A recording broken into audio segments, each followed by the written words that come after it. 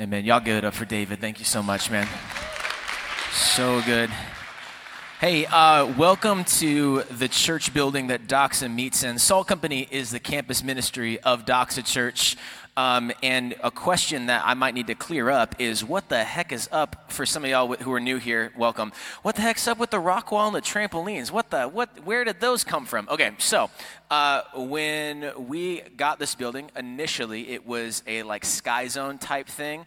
And so when we were seeing how do we turn this into a place that could house the church that is Doxa, we decided to keep the rock wall and keep the trampoline so that we might be able to bless the community. So last Friday night, about 175 people from the surrounding community here right around Doxa, up and down Rimrock and around in these areas, gathered here just to kind of have a free night to just bless those families. Last night, our youth ministry gathered and hung out. And tonight, you guys are going to have the chance to get out there to Open Gym tonight after Salt Company, hang out. We got a cereal bar popping out there too. It's going to be a sweet time. It's a great chance for you to get to meet somebody here around you, but I just can't wait to hang after Salt. Before we hop into the text, I wonder if any of you have ever had someone do the thing where they correct you so many times over and over and over and over and over and over and over and over again that it just becomes just point blank annoying. You send the voice text, right? You dictate the text, and then all they send you back is hey, you didn't put the apostrophe in your, or whatever the heck it is, your punctuation preferences or whatever. I said one time, I said DeJoop instead of DeJope, and there's people that still haven't let it go yet. All right, it was one time. No, I've had those moments.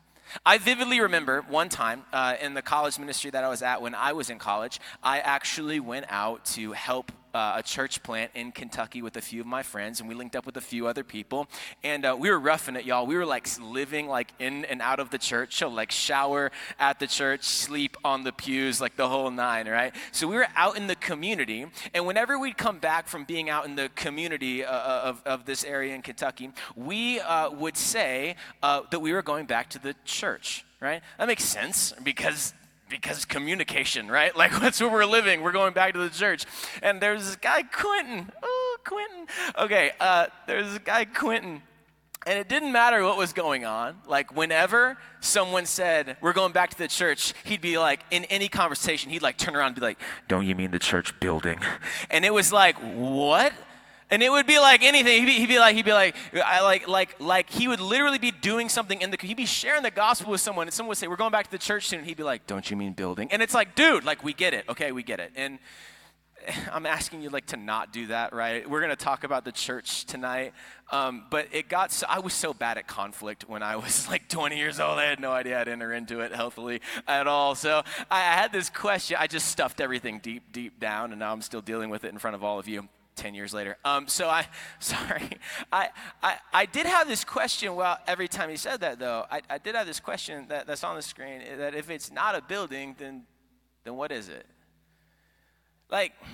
We talk about the church, and I think specifically for us, after we've been on campus for 4 weeks, and now we're in a building that houses Doxa Church, why does that matter? So I just wanted to take a week between series. We start a new series next week. It's going to be sweet. I'll talk about it here in just a moment. Just to answer this question as we're coming into meeting at Doxa as Salt Company, that if the church isn't a building, then why? Then what is it? What is it? This question could be answered in a number of ways. There's a number of metaphors and pictures kind of throughout Scripture, but I think a great place to go, and you might agree with me, is what David just read. We're just going to go to the words of Jesus. What does Jesus say the church is? We're going to walk through his words in Matthew 16 and pay attention to a few things. And I'm just going to warn you from the front. Jesus has some stuff to say that may sound a little bit intense. You may hear Jesus describe the church and say, I'm not sure if I'd want to go to that church. I think this will happen for some of you. You may hear Jesus describe the church and be frustrated that that wasn't actually your experience in church. My hope and prayer, just as I've been thinking about this message the last couple of days and praying for you all, is that you would have a picture, a vision of the church so clearly given from the words of Jesus himself that you'd be willing to orient your life now and for the next several decades around this picture of the church that Jesus gives. So I'm going to just give you my definition of the church on the front end and then just point out a few things as we walk through the text. This is drawn from the words of Jesus. Here's our working definition. Note takers, this is for you. A church is a gathered people who care about what God cares about. And I think there's at least 4 things that Jesus says about what the church is in this text, so let's get after it. If the word doesn't do the work won't get done. I'm going to reread what David just said, and we're going to get into it. Matthew 16, 13 through 18. When Jesus came to the region of Caesarea Philippi, he asked his disciples, who do people say that the Son of Man is? And they replied, some say John the Baptist, others say Elijah, some say Jeremiah, others one of the other prophets. But you, Jesus asked them, who do you say that I am? So Simon Peter answered, you are the Messiah, the Son of the living God. Jesus responded, blessed are you, Simon, son of Jonah, because flesh and blood did not reveal this to you, but my Father in heaven. I also say this to you, that you are Peter, and on this rock I will build my church, and the gates of Hades, the gates of hell, will not overpower it. So here's the first thing that Jesus says about the church. The church is a gathered people.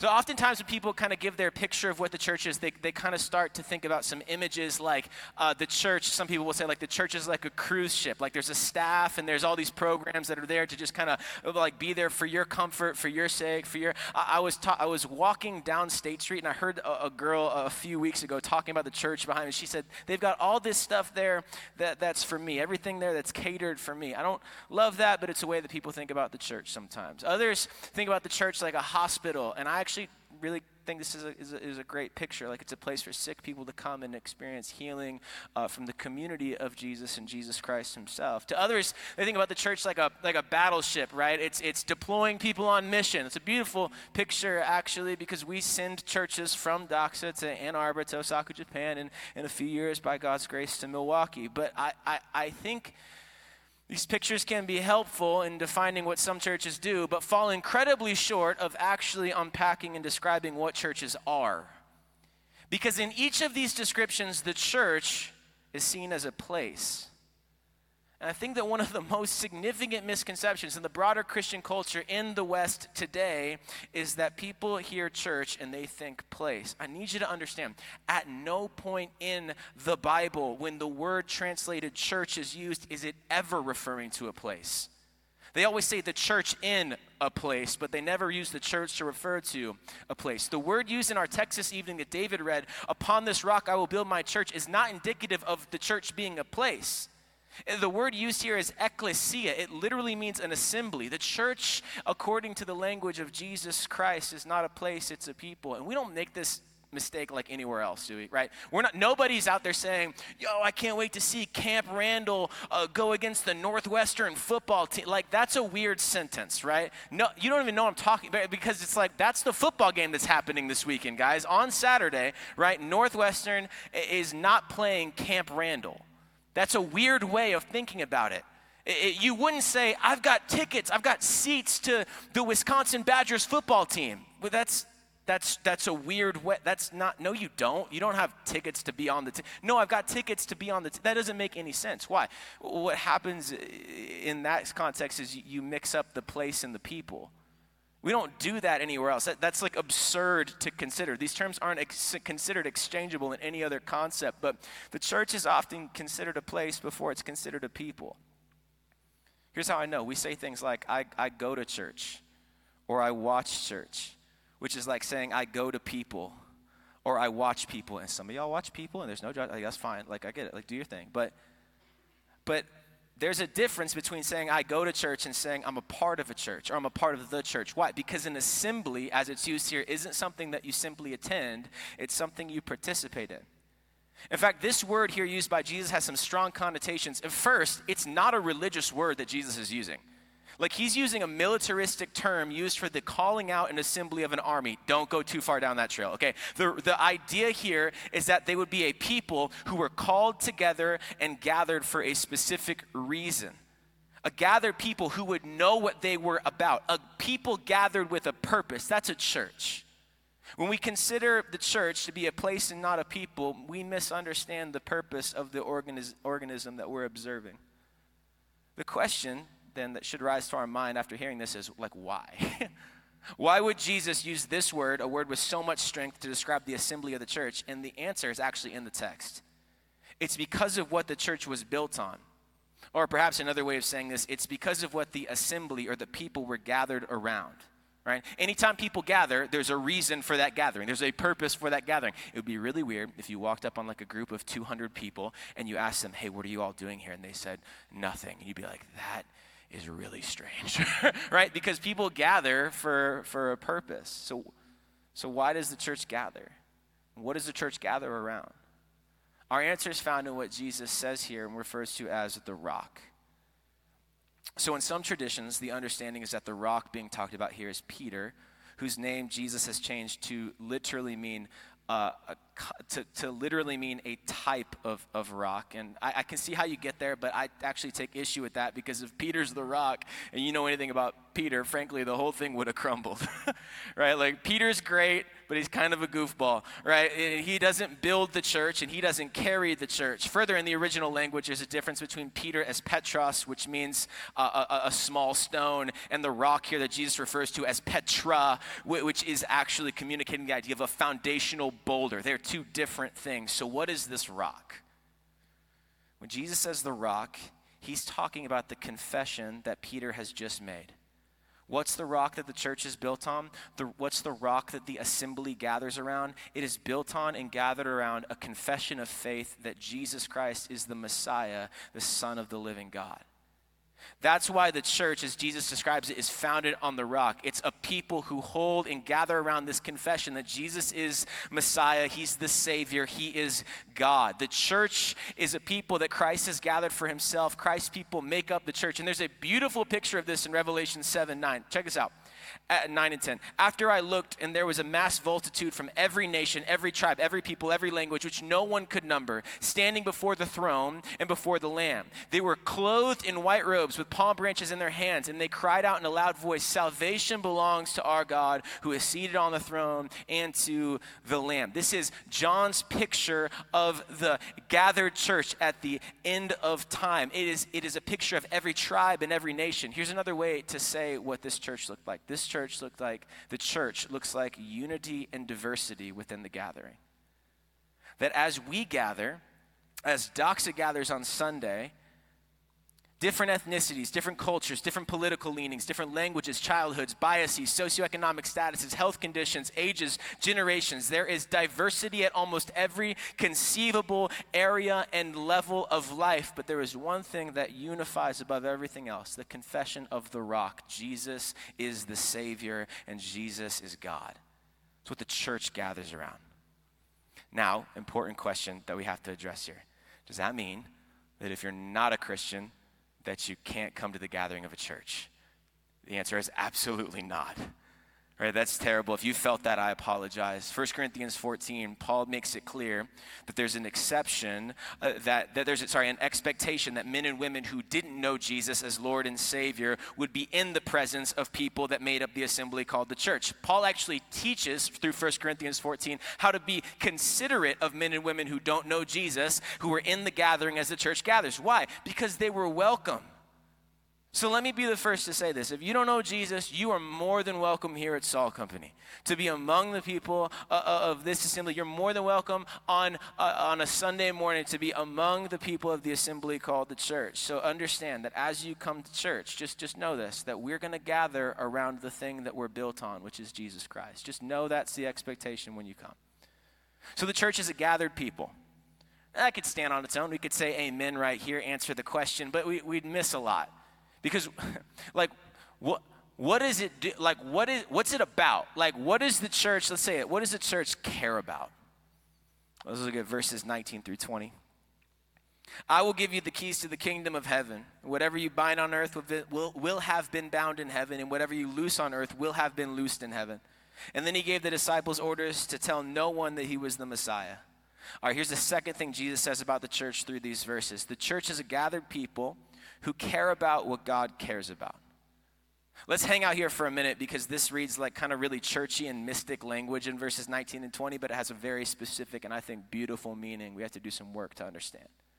This would have made like total sense to the disciples as they're hearing Jesus say it, because they came up in a synagogue-centric context, and they would have known that Jesus was using language from what's called the Mishnah. The Mishnah is the first collected writings of Jewish teachings, sometimes referred to as the Oral Torah, and the language of binding and loosing was used to explain what was prohibited and permitted. That's to say, what is bound was what was prohibited, and what was loosed is what was permitted. Permitted? What? Okay. What's bound is prohibited, loosed is permitted, and it reveals what is most cared about in the context of a community. Think about it like this. If someone rolled up onto campus wearing Ohio State gear, you would bind that activity, you'd prohibit that activity, because what are you doing on our campus? Like, go away, you get mocked for a good reason, right? But we want to permit, we want to loose, we want to encourage that we wear as much Bucky gear as you could possibly afford. Okay, here's the point, right? These terms communicate what you care about. So check back to the text with this understanding of the language. Here's what's being said. Whatever you permit is what's already been permitted in heaven. Whatever you prohibit is what's already been prohibited in heaven. This is to say that what the church cares about, hear this, is not something that we have to make up. We don't have to make up what the church cares about. It's already established. It's received as we come to understand what God cares about. It's to say that what is cared about in heaven is what should be cared about on earth by the church. This completes our definition if the church is a gathered people who care about what God cares about. But it does raise another interesting question. How do you care about what somebody cares about? Well, you have to start by learning what that person actually cares about. My wife, Molly, loves the Packers. I mean, loves them. And I'm sorry if you're a Patriots fan here, but that was a rough day, right? But she loves the Packers. I am from Florida. I have no reason to love the Packers, none whatsoever. But while I was dating Molly, on my way from my house to church, when we were both working at the same church in Iowa, I would, this is gonna sound terrible, I would YouTube search, because I didn't care about the Packers, I would YouTube search Packers this weekend or something, and just so I had something that I could talk with Molly about on Sunday when I saw her, because I knew she cared about the Packers. I didn't, right? I did not. It should have been Rudy, didn't you pray on your way to church in the morning? That would have been a good idea. I watched a YouTube video about the Packers. Okay, so it was just, and here's why. I knew that she cared about that, and so I wanted to learn what she cared about so that I could care about what she cared about. Why? Because I was falling in love with her. I was in a, oh, okay, okay. I was. But I was falling in love with her. It was the beginning of relationship. Caring about what someone cares about starts by learning what they care about.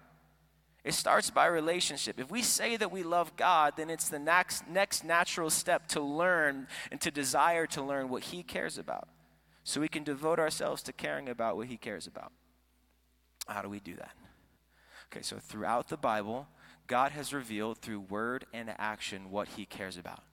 So check this. Next week, when we start our next series, What is God Like?, we're going to look at a moment in Scripture where God describes Himself. It is the most returned to Scripture, in Scripture, by Scripture, the most internally quoted verses in the Bible. We're going to study those for the next few weeks. And as we study what God is like, we're going to come to understand what God cares about. How? We're going to start with the Bible. We're going to open up the Word of God to know the God of the Word. But you don't have to wait till next week. On the way out, we have Bibles in the back. We have a little sheet that'll help you read through it. Start in a gospel, and just as you study Scripture, you'll start to learn or continue to learn the things that God cares about. Now, I could move on from there, but some of y'all want a few more handles than that. So I can't tell you everything that God cares about, but can I give you a few things that He cares about just from the text? God cares about our worship. Matthew 22, verses 37 through 39, Jesus is answering when someone asks him, what's the most important commandment? He says that you would love the Lord your God with all your heart, mind, soul, and strength. And the second is like it, that you would love your neighbor as you love yourself. That Jesus is prioritizing that you would love God, that you would know God, that you would worship God. And out of a love of God would overflow a love for those who are around you. He cares about our worship. He cares about our singing. Psalm 96:2 says, sing to the Lord and bless his name, proclaim of his salvation from day to day. God cares that we sing. Did you know that in the Bible there's more verses that instruct us to sing than there are to read it? Like, he cares about our singing. God cares about the gospel. Duh, Rudy. But John 3:16, God so loved the world that he sent his son so that whoever would believe in him might not have eternal death, but eternal life. He cares about all people. Matthew 28, verse 19, go and make disciples of what? All nations, pante ethne, every ethnicity, none excluded. God cares about Scripture. Psalm 138, verse 2 says that he elevates his name in Scripture above all other things. Jesus cares about prayer. He teaches his disciples to pray in Luke 11, verses 1 and 2, the Our Father. God cares about justice. Micah 6:8 says, what, O Son of Man, is required of you, but that you seek justice, love mercy, and walk humbly with your God. He cares about those things, justice and mercy. God cares about our growth. Romans 12, verse 1, don't be conformed by the culture that you're on, but be transformed by the renewing of your mind. God cares about our community. John 13, 34 and 35, that this is how they'll know that you're my disciples. Jesus says, by the way that you love one another. These are just a few things that we see that God cares about. So the church is a gathered people who cares about what God cares about. I gotta pause again. I need to address the fact that several of you may have been in churches that decided to care about things other than what God cares about. Or that maybe you've been in churches that cared about some things that God cared about, but excluded others to align with certain leanings of people in positions of power or political positions or whatever, and ignore other things. Some of you may have felt the opposite of care within the context of the church. In fact, if we're just to be honest, that for some of you being inside a church right now is a little bit uncomfortable for you. I can relate as I've been praying for you, specifically, if that's you specifically this week. This story came to mind.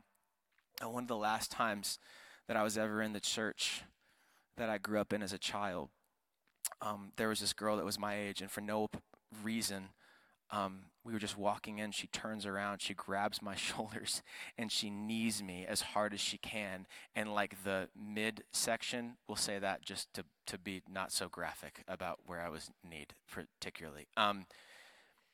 She knees me, and like the wind goes out of me, and I'm crumpled on the ground. She laughs and she walks in. And I can't help but think that maybe some of you feel like that's you in the church, like you're crumpled in a kind of a ball on the ground outside of the church, left outside of it. So if that's you, let me say very clearly, I'm sorry. The church is supposed to care about what God cares about, not just some of it, all of it. And as it turns out, you and I are actually a part of that whosoever that Jesus came to live, die, and rise again to save. So guess what? God cares about you enough to send his son to die for you and to save you from your sin. So if you were a part of a church that didn't care about you or didn't care about what God cares about, I apologize. But this is what's at the center of what Jesus says the church is: a gathered people who care about what God cares about. Let me push just a little bit deeper. From here, what does it look like for us to actually do this? We know we'll fall short. Nobody's perfect, right? This whole grace concept in Christianity, none of us are perfect. But how do we attempt? How do we strive? How do we move forward? How do we care about what God cares about? What are some postures that we need to have as we read the scripture, as we come to learn about what God cares about? Postures that push us beyond the gathering being something that happens in just like once a week, but actually from Monday through Sunday. There's a number of ways to answer that, but I think there's two that we see in the text. That the church is a gathered people who care about what God cares about and seeks to live selflessly and sacrificially. Matthew 16, 21 through 23. From then on, Jesus began to point out to his disciples that it was necessary for him to go to Jerusalem and suffer many things from the elders, chief priests, scribes, be killed, and be raised on the third day. And then Peter, good old Peter, took him aside and began to rebuke Jesus. That's dumb. Okay, Peter took him aside and began to rebuke him. Oh no, Lord, this will never happen to you. Jesus turned and told Peter, get behind me, Satan. Get behind me, accuser. You're a hindrance to me because you're not thinking about God's concerns, but humans' concerns. All right, this is kind of classic Peter. Right after Jesus honors Peter for his confession that Jesus is the Messiah, Peter goes on and rebukes Jesus. But look at what Jesus says Peter is doing. Look at this in verse 23. You're not thinking about God's concerns, but human concerns. Put it in our language. You're not caring about what God cares about. You're caring about what you care about. Peter, in a word, is being selfish. Peter is hearing Jesus say, I'm going to go to Jerusalem, die, and rise again. Jesus is calling his shot.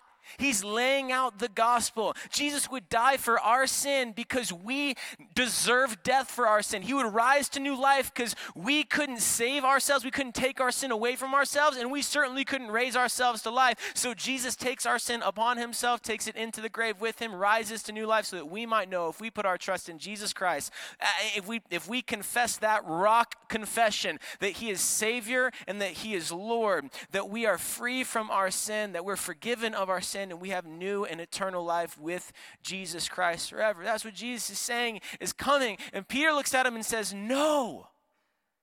Why? Because Peter's thinking about himself. Peter has put a focus on his preferences. Peter is elevating what Peter cares about over what God cares about. God cares about making a way of salvation for all people who'd put their trust and faith in Jesus. Peter cares about what will happen to Peter if Jesus dies. And what Jesus identified in Peter is a threat that is still present with us today: selfishness, or perhaps an elevation of our preferences and what a church should look like, be like, sound like, or care about that's different than what God cares about. Interestingly, the solution to this threat is, again, found in the life of Jesus himself. Consider what Paul says about Jesus in Philippians 2, verses 3 through 8. If you're looking for a passage of text to study this week or to turn your attention to, this would be a good one. Do nothing out of selfish ambition or conceit, but in humility, consider others as more important than yourselves. Everyone should not look to his own interests, but rather to the interests of others. Adopt the same attitude that is that of Christ Jesus, who, existing in the form of God, did not consider equality with God as something to be exploited. Instead, he emptied himself by assuming the form of a servant, taking on the likeness of humanity. And when he had become a man, he humbled himself. Jesus humbled himself by becoming obedient to the point of death, even death on a cross. Jesus' life is marked by selflessness. There is a constant giving of himself that marks the entirety of the life of Jesus. It is a self-giving that is seen all the way to the end when he gives himself on the cross for the sake of all those who would put their faith in him. How do we care about what God cares about? What is our disposition and our posture as we consider the cares of God? We are selfless and we sacrifice. Verse 24.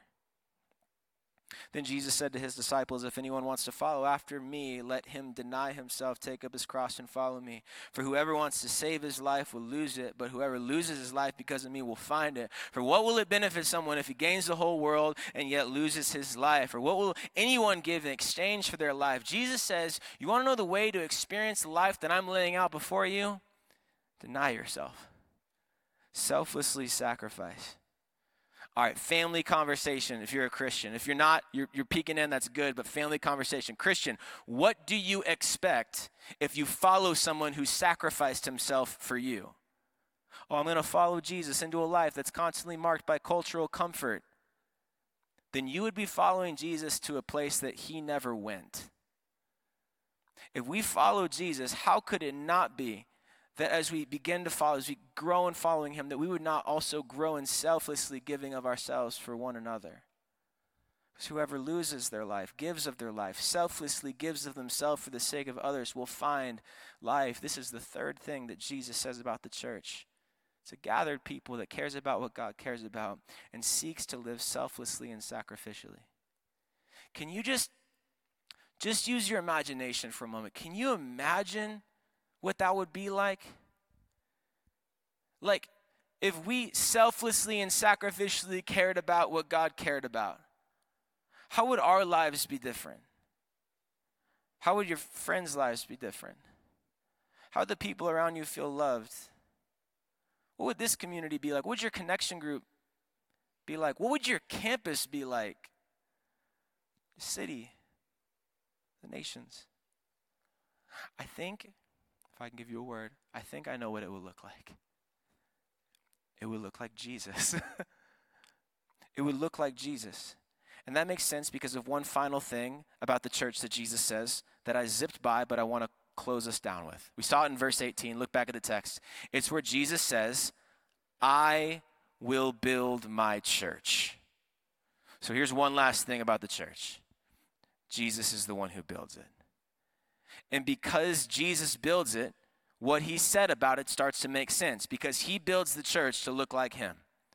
The church is a gathered people because Jesus gathers all people to himself. He unifies where there is diversity because he's the church's savior and he's the church's Lord. And he doesn't just save one group of people, he saves all people. His salvation is enough for all.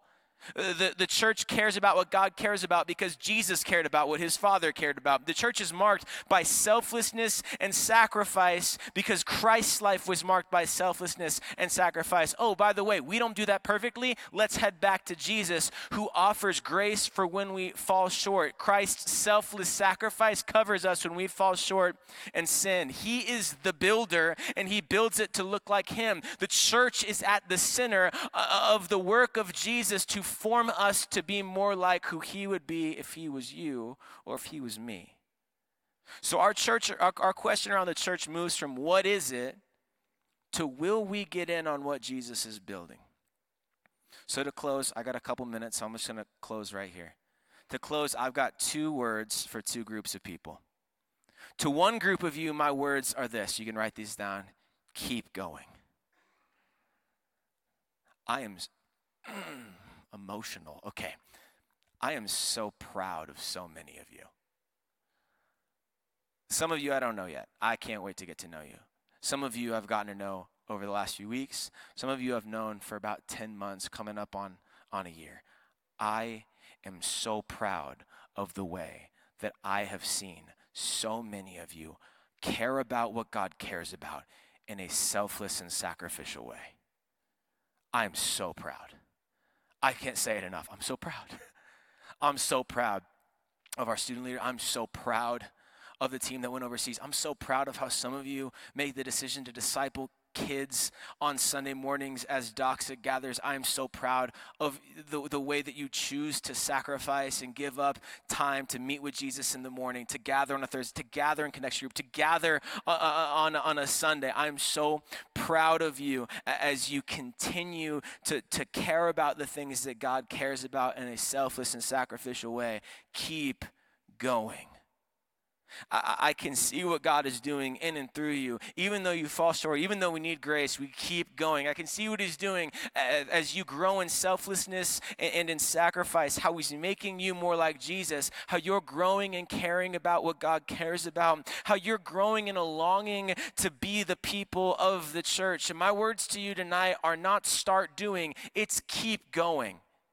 Keep gathering, keep caring, keep practicing selflessness and sacrifice. So many of you, I'm so proud of you.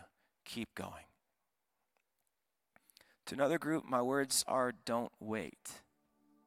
Don't wait. Don't wait until you graduate or whatever made up metric is in your mind to get in on what Jesus is building. My fear is that some of us in the room are so intoxicated by the culture around us, and I'm guilty. We're so concerned with our comforts like Peter was that we miss out on the blessing of a life lived in sacrificial and selfless care of what God cares about. If the church to you has to be a cruise ship, then I would not be surprised if following Jesus feels incredibly frustrating presently and for the rest of your life, because you're trying to shove following Jesus into a way that takes you somewhere Jesus didn't go. Tonight, I'm not saying that you need to go from 0 to 100, but I am saying don't wait. consider what your next sacrificial, selfless step is. For some of you, the next sacrificial, selfless step is for you to commit to consistently gathering with people. We'd love for you to join us on Sunday morning, gather on a Thursday night, gather in a connection group. Here's what happens. You can't move towards one another with selflessness and sacrifice. Oh, by the way, which is just another way of saying love. You can't move towards one another with selflessness and sacrifice if you're not around one another. For others, you're realizing that even though you've grown up around this, you aren't sure if you care about what God cares about. Because you aren't sure, maybe at some points in your life, whether you learned what God cares about. Maybe you've always wanted to read the Bible, but you're not sure how or where to start, or you feel intimidated by it. It's a big book. Maybe in this moment, now is the time for you to take a step towards learning what God cares about and practicing or beginning or reviving a practice of reading the Bible and of prayer so that you might grow in a care of what God cares about as you learn what he cares about. For others, you're present, but you don't participate. You benefit from the selflessness and sacrifice of others. And maybe the next selfless, sacrificial step for you is choosing to participate where you're constantly present. Jesus had some stuff to say about that. We read it, John 13, 34 and 35. That people would look in and know that we are his disciples by the way that we love one another, by the way that we care about what he cares about, by the way that we sacrificially and selflessly move towards one another, imperfectly, but just trying, just going after and following after the way of Jesus. What if on the other side of that selfless and sacrificial step is an experience of the life with Jesus in the church that you've been missing out on, that you've been longing for? What if it's right there? Please don't wait. Some of you look back on your previous experiences with church and frankly, they're not great. What if God wants to use you to be a part of the church and to lead in love within it selflessly and sacrificially, to care about what God cares about so that the next generation that comes after you, the next people that come in the church after you, have a different experience than you did? Well, that's what he wants to do in you, through you. What if God wants you to be a part of helping to plant a church? To start a new gathering of people in a place who selflessly and sacrificially care about what God cares about. If you didn't know this, our church, Doxa, is a part of a church planting network. We partner with churches in our network to plant other churches.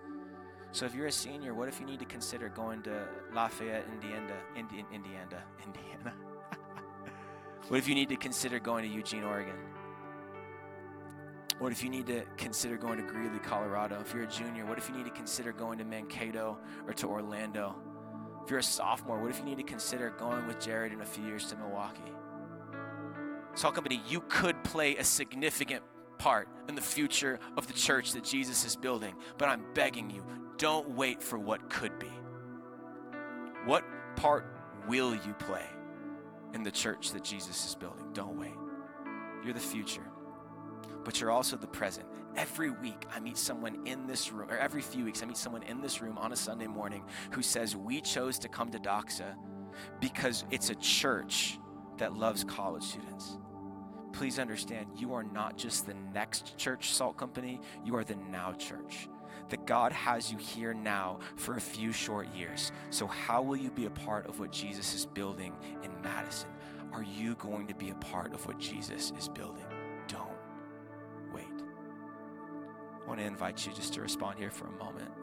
You can close your eyes and bow your heads. I won't ask you to do anything, just to sit there and to consider a few things.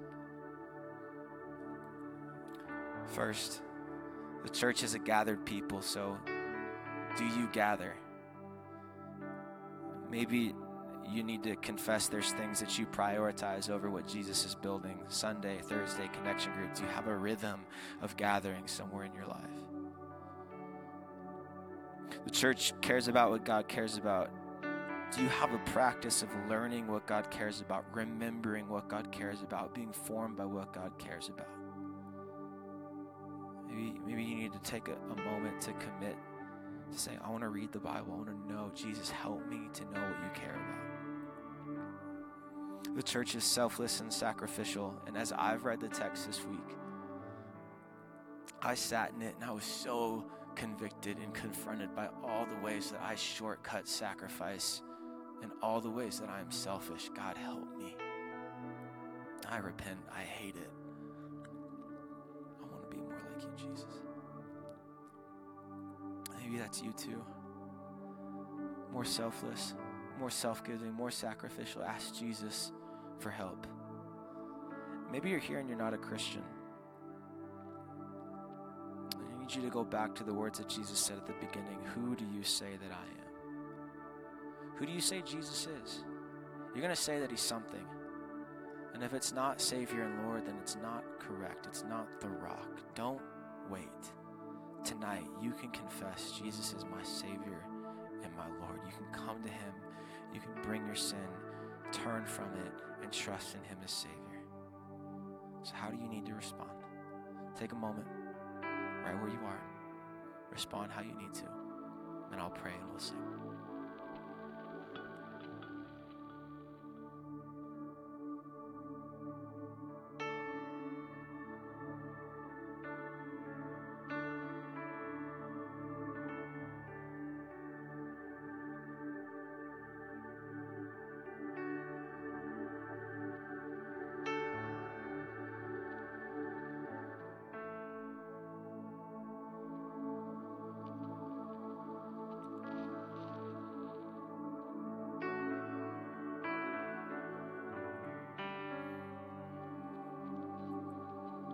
Jesus, you build your church.